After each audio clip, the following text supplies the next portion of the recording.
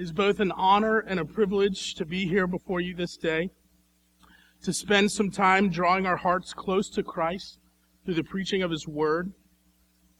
I'm excited to preach this text to you for many reasons, not the least of which is celebrating and clarifying not only Jeff Lee's call to shepherd God's people, but also that we might together be encouraged in gazing once again at the tremendous charge that the Apostle Paul gives to the Ephesian elders towards the end of his life.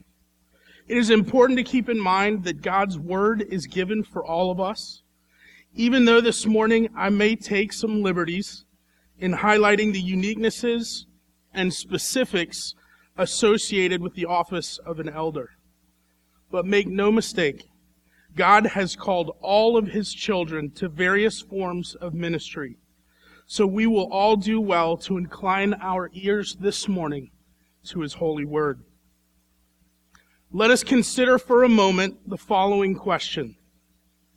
What do we want the Lord to have done through us when our days on earth are at an end? I know there are many folks in this room. Some of you are in the latter stages of your ministry, be it teaching or ruling elders. Others of you serve faithfully on committees, work consistently in setting up or taking down.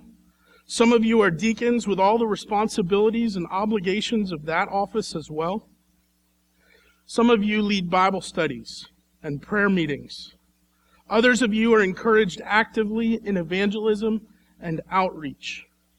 I would suspect that many in this room serve regularly in children's ministry and so many other areas of church life and of personal devotion.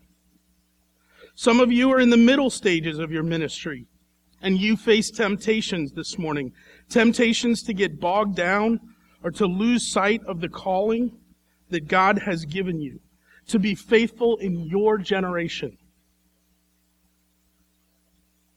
Some of you are more like me, at the relative beginning of your ministries, possibly even filled with idealistic notions of what the church should be, what it can be.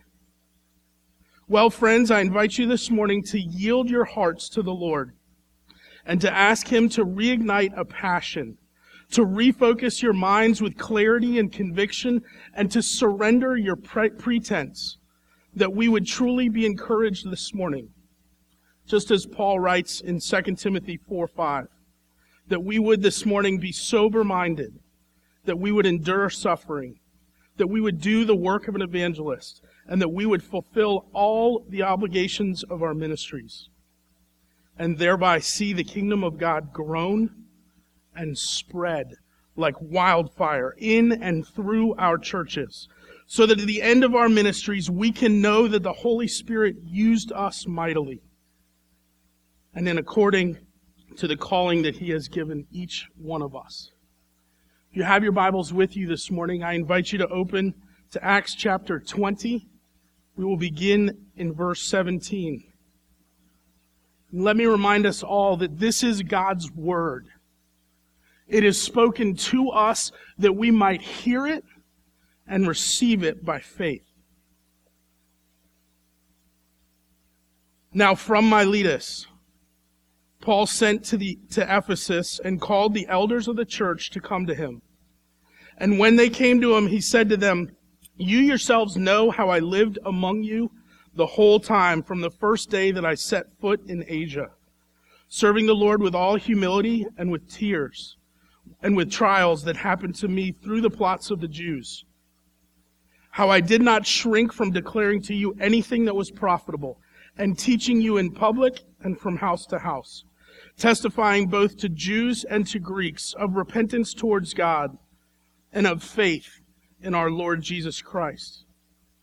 And now, behold, I am going to Jerusalem, constrained by the Spirit, not knowing what will happen to me there, except that the Holy Spirit testifies to me in every city that imprisonment and afflictions await me.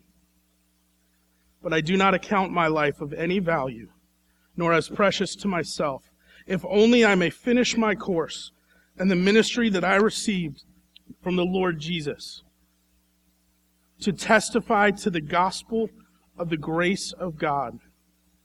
And now, behold, I know that none of you among whom I have gone about proclaiming the kingdom will see my face again. Therefore I testify to you this day that I am innocent of the blood of all of you, for I did not shrink from declaring to you the whole counsel of God.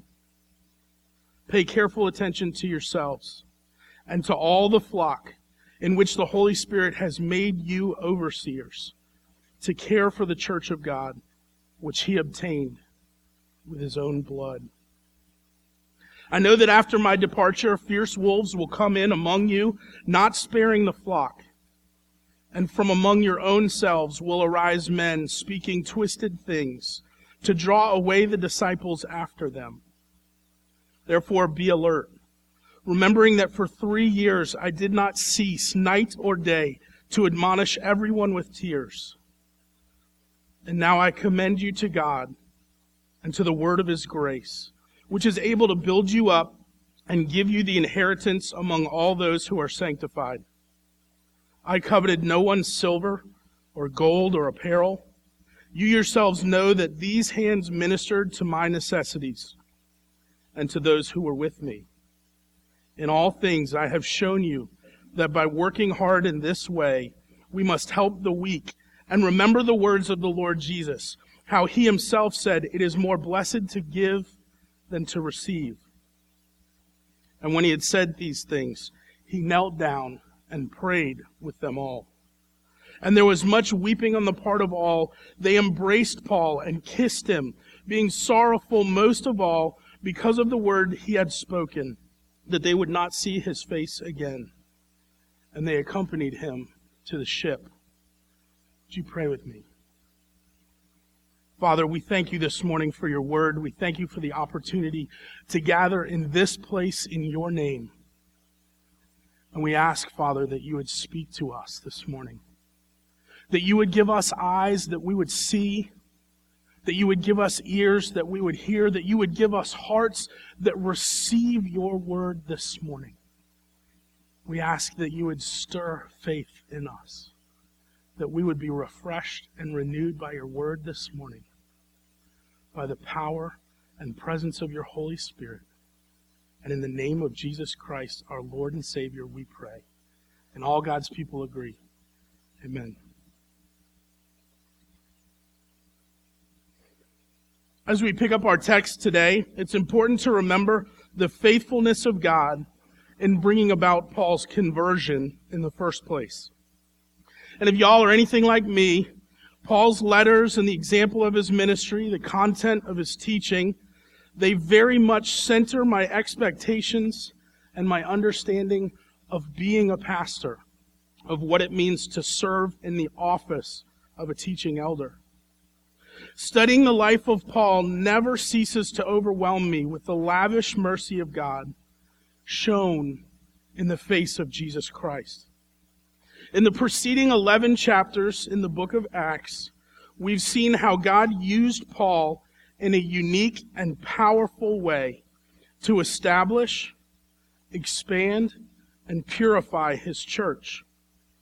Paul was, in so very many ways, on a farewell tour, quite literally to encourage the brethren on his way to Jerusalem with every expectation of his martyrdom. So we begin now in verse 17. Turn with me there. From Miletus, Paul sent word by messenger to Timothy's church in Ephesus, requesting that the elders there come and join him on the coast. And the text we just read is an exposition of Paul's charge to the elders of a church so dear and so sweet to him, pastored by arguably his greatest disciple. Paul's opening remarks to his dear friends and colleagues center on his personal triumphs and trials and the manner and pattern of his lifestyle lived out before them. It makes us ask hard questions about our priorities, about our expenditures, and about our very own character and godliness. Now, I'm not sure how humble it is to speak about our own humility, but I do know too many pastors and too many elders who live a life of ministry that is distant from tears, that's not bathed in sacrificial love, and whose goal and center is the avoidance of what Paul's goal seems to be here in the form of trials and sufferings. Of special note in today's message is verse 20. Paul here makes the remarkable statement that he did not shrink from declaring to you anything that was profitable. Friends, we must ask ourselves, from what do we shrink? From what conversations do we withdraw? When do we shrink? Why do we shrink back from declaring what we know to be and proclaim to be absolutely true? All of us who are united to Christ have been entrusted with the greatest news that man has ever or could ever hear. And yet, all too often, we shrink. We swallow our tongues, we seal our lips, we stick our heads in the proverbial sand, and we do it far more than we even realize, if we're honest. The other half of this gem that Paul casually tosses to us is a foundational thought that we should center our own ministries upon. That the gospel should be taught in public, large gatherings, just as we are this morning. And that the same gospel should be commonly spoken of in our homes, and in our neighbors' homes, in our classrooms, and in our offices. It's not just in our houses that the gospel should be discussed and proclaimed. It's not just in our public gatherings that we should declare the power and majesty of our God. But it should also be taking place in the houses of those whose lives we can influence, whose very names we know. Y'all, the gospel is not just for Sunday and the occasional Tuesday night. The gospel is for every arena, for every home, every individual all over planet Earth. We must ask ourselves questions about how our churches are wrestling with the gospel in corporate and public gatherings. And we must ask ourselves how and where the gospel conversations are being brought into our homes, into our neighborhoods, into our offices and classrooms. We must all consider where our church and we ourselves need to grow in boldness, in developing or embracing an eternal vision, whereby we see the people and situations around us with biblical clarity.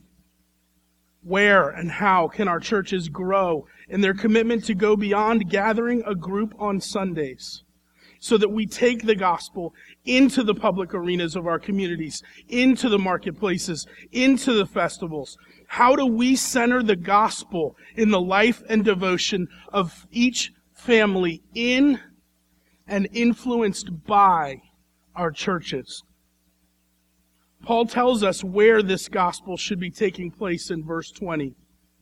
And then he tells us one of the most beautiful and simple summaries of the gospel, that we are to be witnesses to both Jews and Gentiles, to the religious and the irreligious in our communities. And what, we ask, is our central message to them? Our central message of hope is the invitation to repent and believe. We are commanded by God as His ambassadors to share with our lips and our lives the gospel of grace. We must challenge them to trust the righteous life, the atoning death, the victorious resurrection, ascension, and the exaltation of our Lord and Savior Jesus Christ. He Himself is the center and the all-consuming glory of the gospel. That we would repent of our sin and misery, that we would grab hold of Christ and be united with Him by Spirit-worked faith, that we would be found in Christ. Friends, This is the gospel that we have been entrusted to preach, to teach, to live, and to love in our homes and throughout our communities. Amen? In verse 22, Paul speaks to us of God's calling to bring him suffering in the form of imprisonment and affliction. So let us in turn ask ourselves this morning, how do we view suffering? Do we see the nobility of suffering only in others? For many of us, we look back upon the history of the church and we marvel at our blessed martyrs. Yet most of us have chosen never to put ourselves in a position where the possibility of emulating their sacrifice could even exist. Most of us live safe and comfortable lives, often lulled to sleep by the assumption that we aren't being persecuted. That persecution is something that happens far, far, far away. Others of us, I fear, at times provoke a suffering upon ourselves, one that flows from self-righteousness. But in my experience, most of us grow embittered over past some sufferings and grumblingly endure any and all present sufferings.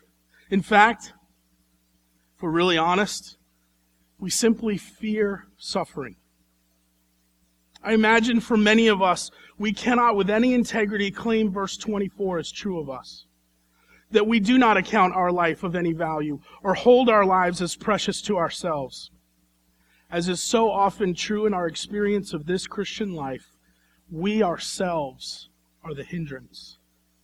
It is the dominion of self that we have been freed from in Christ. And yet it is from the dominion of self that we need our affections renewed, our strengths replenished, and our nostrils intoxicated with the very beauty of Christ in order to beat back the darkness of sin, the darkness of self, the darkness of unbelief, so that our lives would be grounded not in our self-esteem, but rather that we would see as our only goal finishing our course and the ministry that we received from our Lord Jesus, and therefore testify in our generation, in our communities, before our congregations, and before our children, before our neighbors, before a watching world all around us, that the gospel of grace has been given to us. The simple truth is that if we are in Christ, then we have been crucified with Christ. Just as the Apostle Paul says in Galatians 2:20, I have been crucified with Christ. It is no longer I who live, but Christ who lives in me. And the life I now live in the flesh, I live by faith in the Son of God who loved me and gave himself for me. Friends, your life is simply not your own if you are in Christ. It's his. More on that in a bit. It seems that far too many in the church today fail to understand the extent and power of our union with Christ and the freedom it truly brings. Our lives are not our own to do with as we please. Most in our culture would claim that being free means that they can do whatever they want, whenever they want. But friends, let us declare with boldness and power this morning that that is a biblical definition of slavery. That you are a slave to your selfish desires. That you are a slave who can only do what you want whenever you want. Romans chapter 6 and many other places makes absolutely clear to us that if we have been united to Christ by Spirit-worked faith, then we no longer serve sin as our master. The power of sin and our union with it is forever broken at the moment we first believe. Jeff, this is the gospel that you have been taught. This is the gospel that you are entrusted to teach as you engage in this ministry. And not just he alone, friends. All of us who have been united to Christ are to repent of our particular sins particularly, and to trust Christ and his righteousness alone, and to walk in the new obedience that the Holy Spirit is empowering inside every one of us. Do not hear me say that sinless perfection is attainable in this life, because it's not. But let us affirm together this morning that the Holy Spirit lives in all who are united to Christ, and that life brings power and freedom and joy bursting forth in all in whom he dwells. And then this text begins to switch gears on us. In fact, for many of us, it becomes a disheartening text. Paul then tells and confirms to the Ephesian elders that this is their last meeting together, that they will no longer see each other face to face.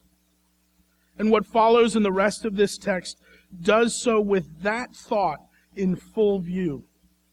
This is their last conversation on this side of glory. Paul offers us in verse 26 one of the most astounding and important lines in all of Scripture. Therefore I testify to you this day that I am innocent of the blood of all of you. For I did not shrink from declaring to you the whole counsel of God. What a mighty statement, and what an overwhelming thought. So we must ask ourselves, we must ask our congregations, do we shrink back from declaring the whole counsel of God? Are there aspects or elements of the Word of God that we ignore? Perhaps that we merely downplay? Is there truth that has been revealed in Scripture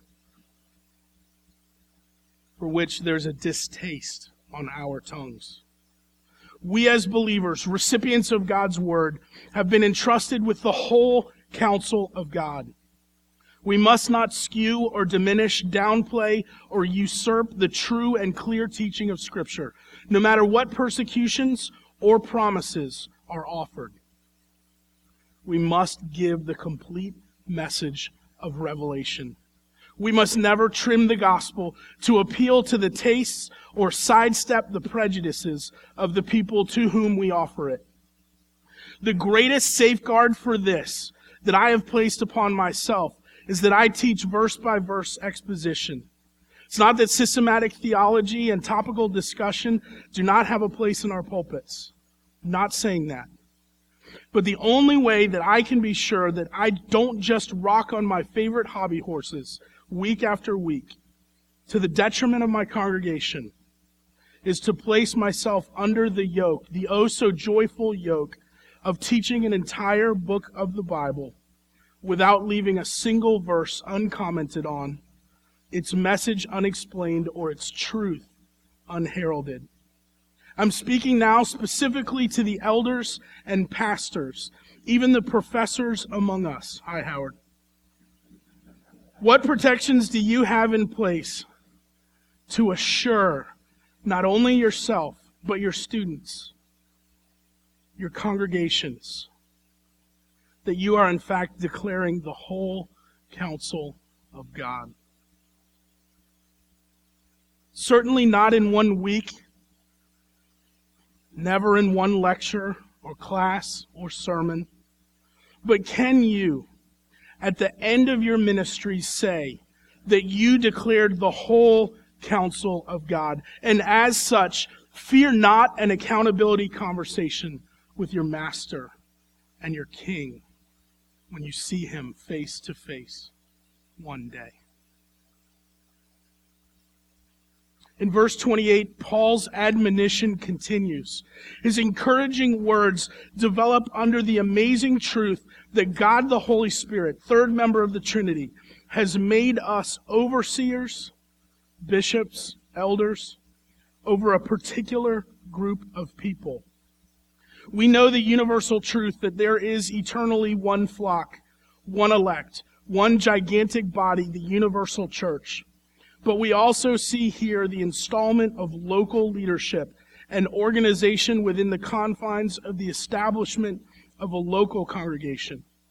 We must remember that Paul here is speaking to a session of elders that lead and love a particular church in a particular city. God himself has called us and equipped us for the careful edification of this flock that he obtained with his own blood. Just as Dennis E. Johnson writes, elders hold office not out of their own initiative, but because God the Holy Spirit, working through the discernment of the church, recruited and installed them in the task. That's precisely what is taking place this morning. Part of the function of this Sunday worship celebration is to ordain and install Jeff Lee to this mighty office.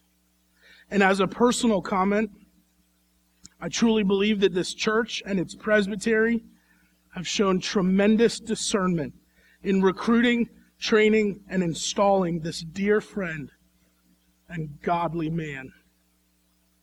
It has been a remarkable privilege to share not only the gospel time and time again with Jeff, but also to share our very lives together, whether we are near or far from one another. The bonds of the Spirit run deep. There's just a special friendship here between us, and I'm honored to share in your special day. Changing gears back to the text, ever so graciously and fervently, the Apostle Paul warns that after his departure there will be thieves and scoundrels, false teachers, who will seek to consume our flocks for their own gain. They will seek to create a following after themselves rather than a following after Christ. The problem arises when some elders become intoxicated by their own influence over others, and they begin to twist and pervert the gospel in order to attract disciples after themselves rather than disciples after Christ. May we in this room never be such men.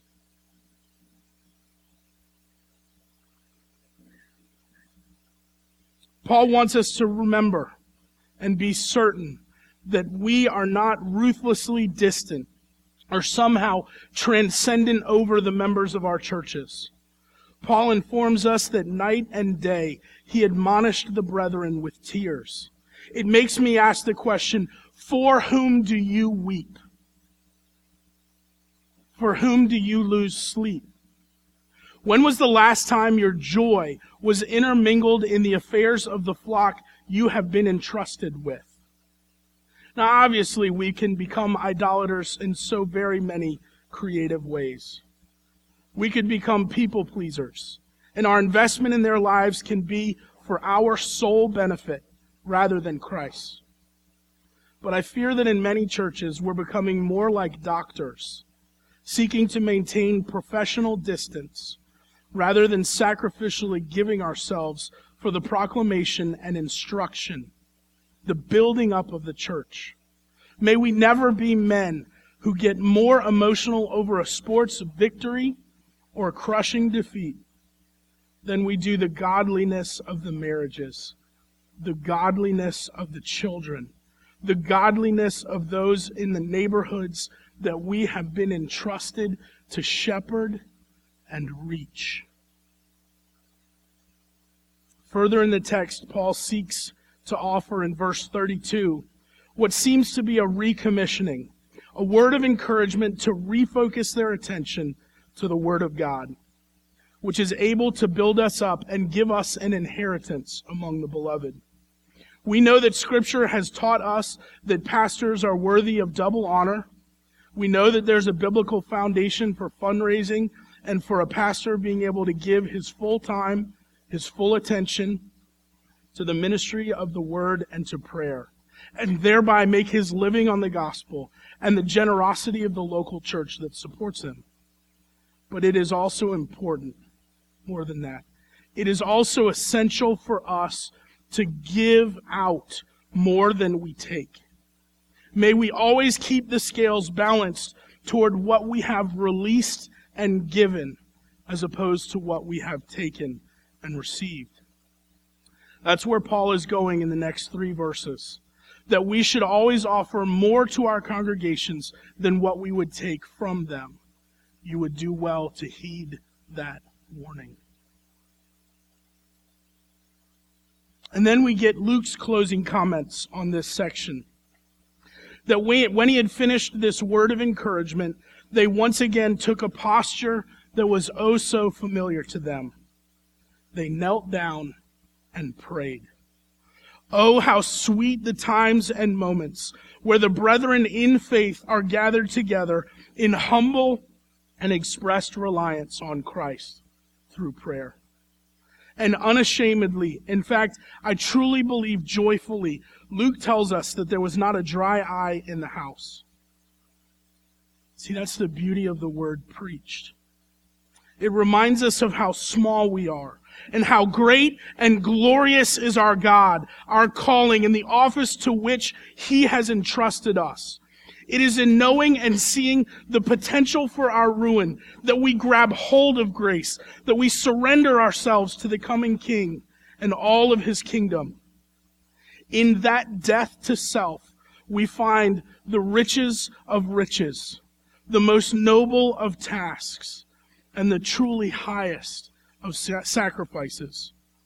And no time in the Word is complete without a yielding of all in prayer, without a pursuit of the sacred reliance on the ministry of the Holy Spirit to bring about all of these things.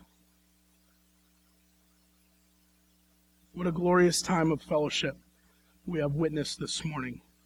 Brothers, I pray, friends, I pray that our gospel remains this pure.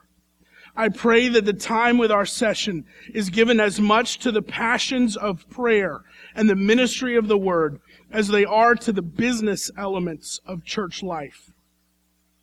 It was in a time of prayer, after all, that Paul was himself first called to the mission field in Antioch as the elders were gathered in fasting and prayer. Friends, brothers, sisters, does God move in our hearts this way? Or have our hearts grown stale or stagnant? Our expectations low-level adjusted? Whether the sunset of your ministry is approaching, or you are at a proverbial fork in the road in the middle of your ministries, or you, like me, are just beginning this journey, let us all center, or perhaps recenter ourselves, recommit our lives, not to shrink back from declaring the whole counsel of God, be it in public or from house to house, even heart to heart.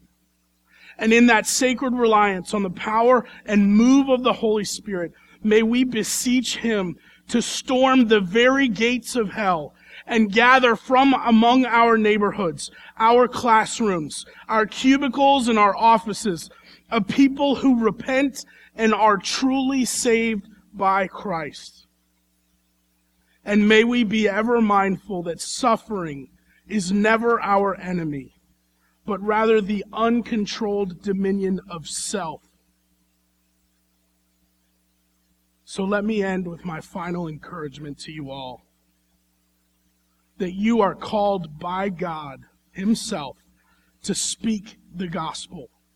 So speak it. Speak, my friends. Declare the riches of the wisdom and knowledge of God. Be bold in evangelism. Be relentless in your desire to see every thought captured and conformed by the whole counsel of God that we preach. Repent of your selfish ambition. Repent of your timidity. Receive forgiveness and restoration. And trust that in remembering your union with Christ, that He will lead you out in triumphant victory. And let us remember afresh this morning the precious blood of Jesus Christ that purchased us to begin with. Amen? Please pray with me. Father, we do indeed acknowledge our sin this morning, but we also acknowledge our Savior. Lord, you have done all that you have required of us, and we rejoice. Lord, there's more to be done in ceremony and formality this morning, but we ask that the conviction of your Holy Spirit would remain in our hearts, propelling us to trust you, stirring faith in us, and leading us in new obedience. Father, we want this church to bear the kind of fruit that only the Holy Spirit can bring about. And so we rely on you to use us to do that. We too pray for Jeff Lee. We thank you for his family and his friends and the long list of mentors that you have used to bring him to this moment. I'm privileged to be counted among them. But Father, we ask that you would not slow down in his sanctification, that you would not slow down in the work that you are using him for. Father, I pray that the power and conviction of the Spirit would remain on him and that he would turn to your word each day to find all the strength that you would give him there. It's in Jesus' name we all pray this morning, and all God's people agree. Amen. Thank you.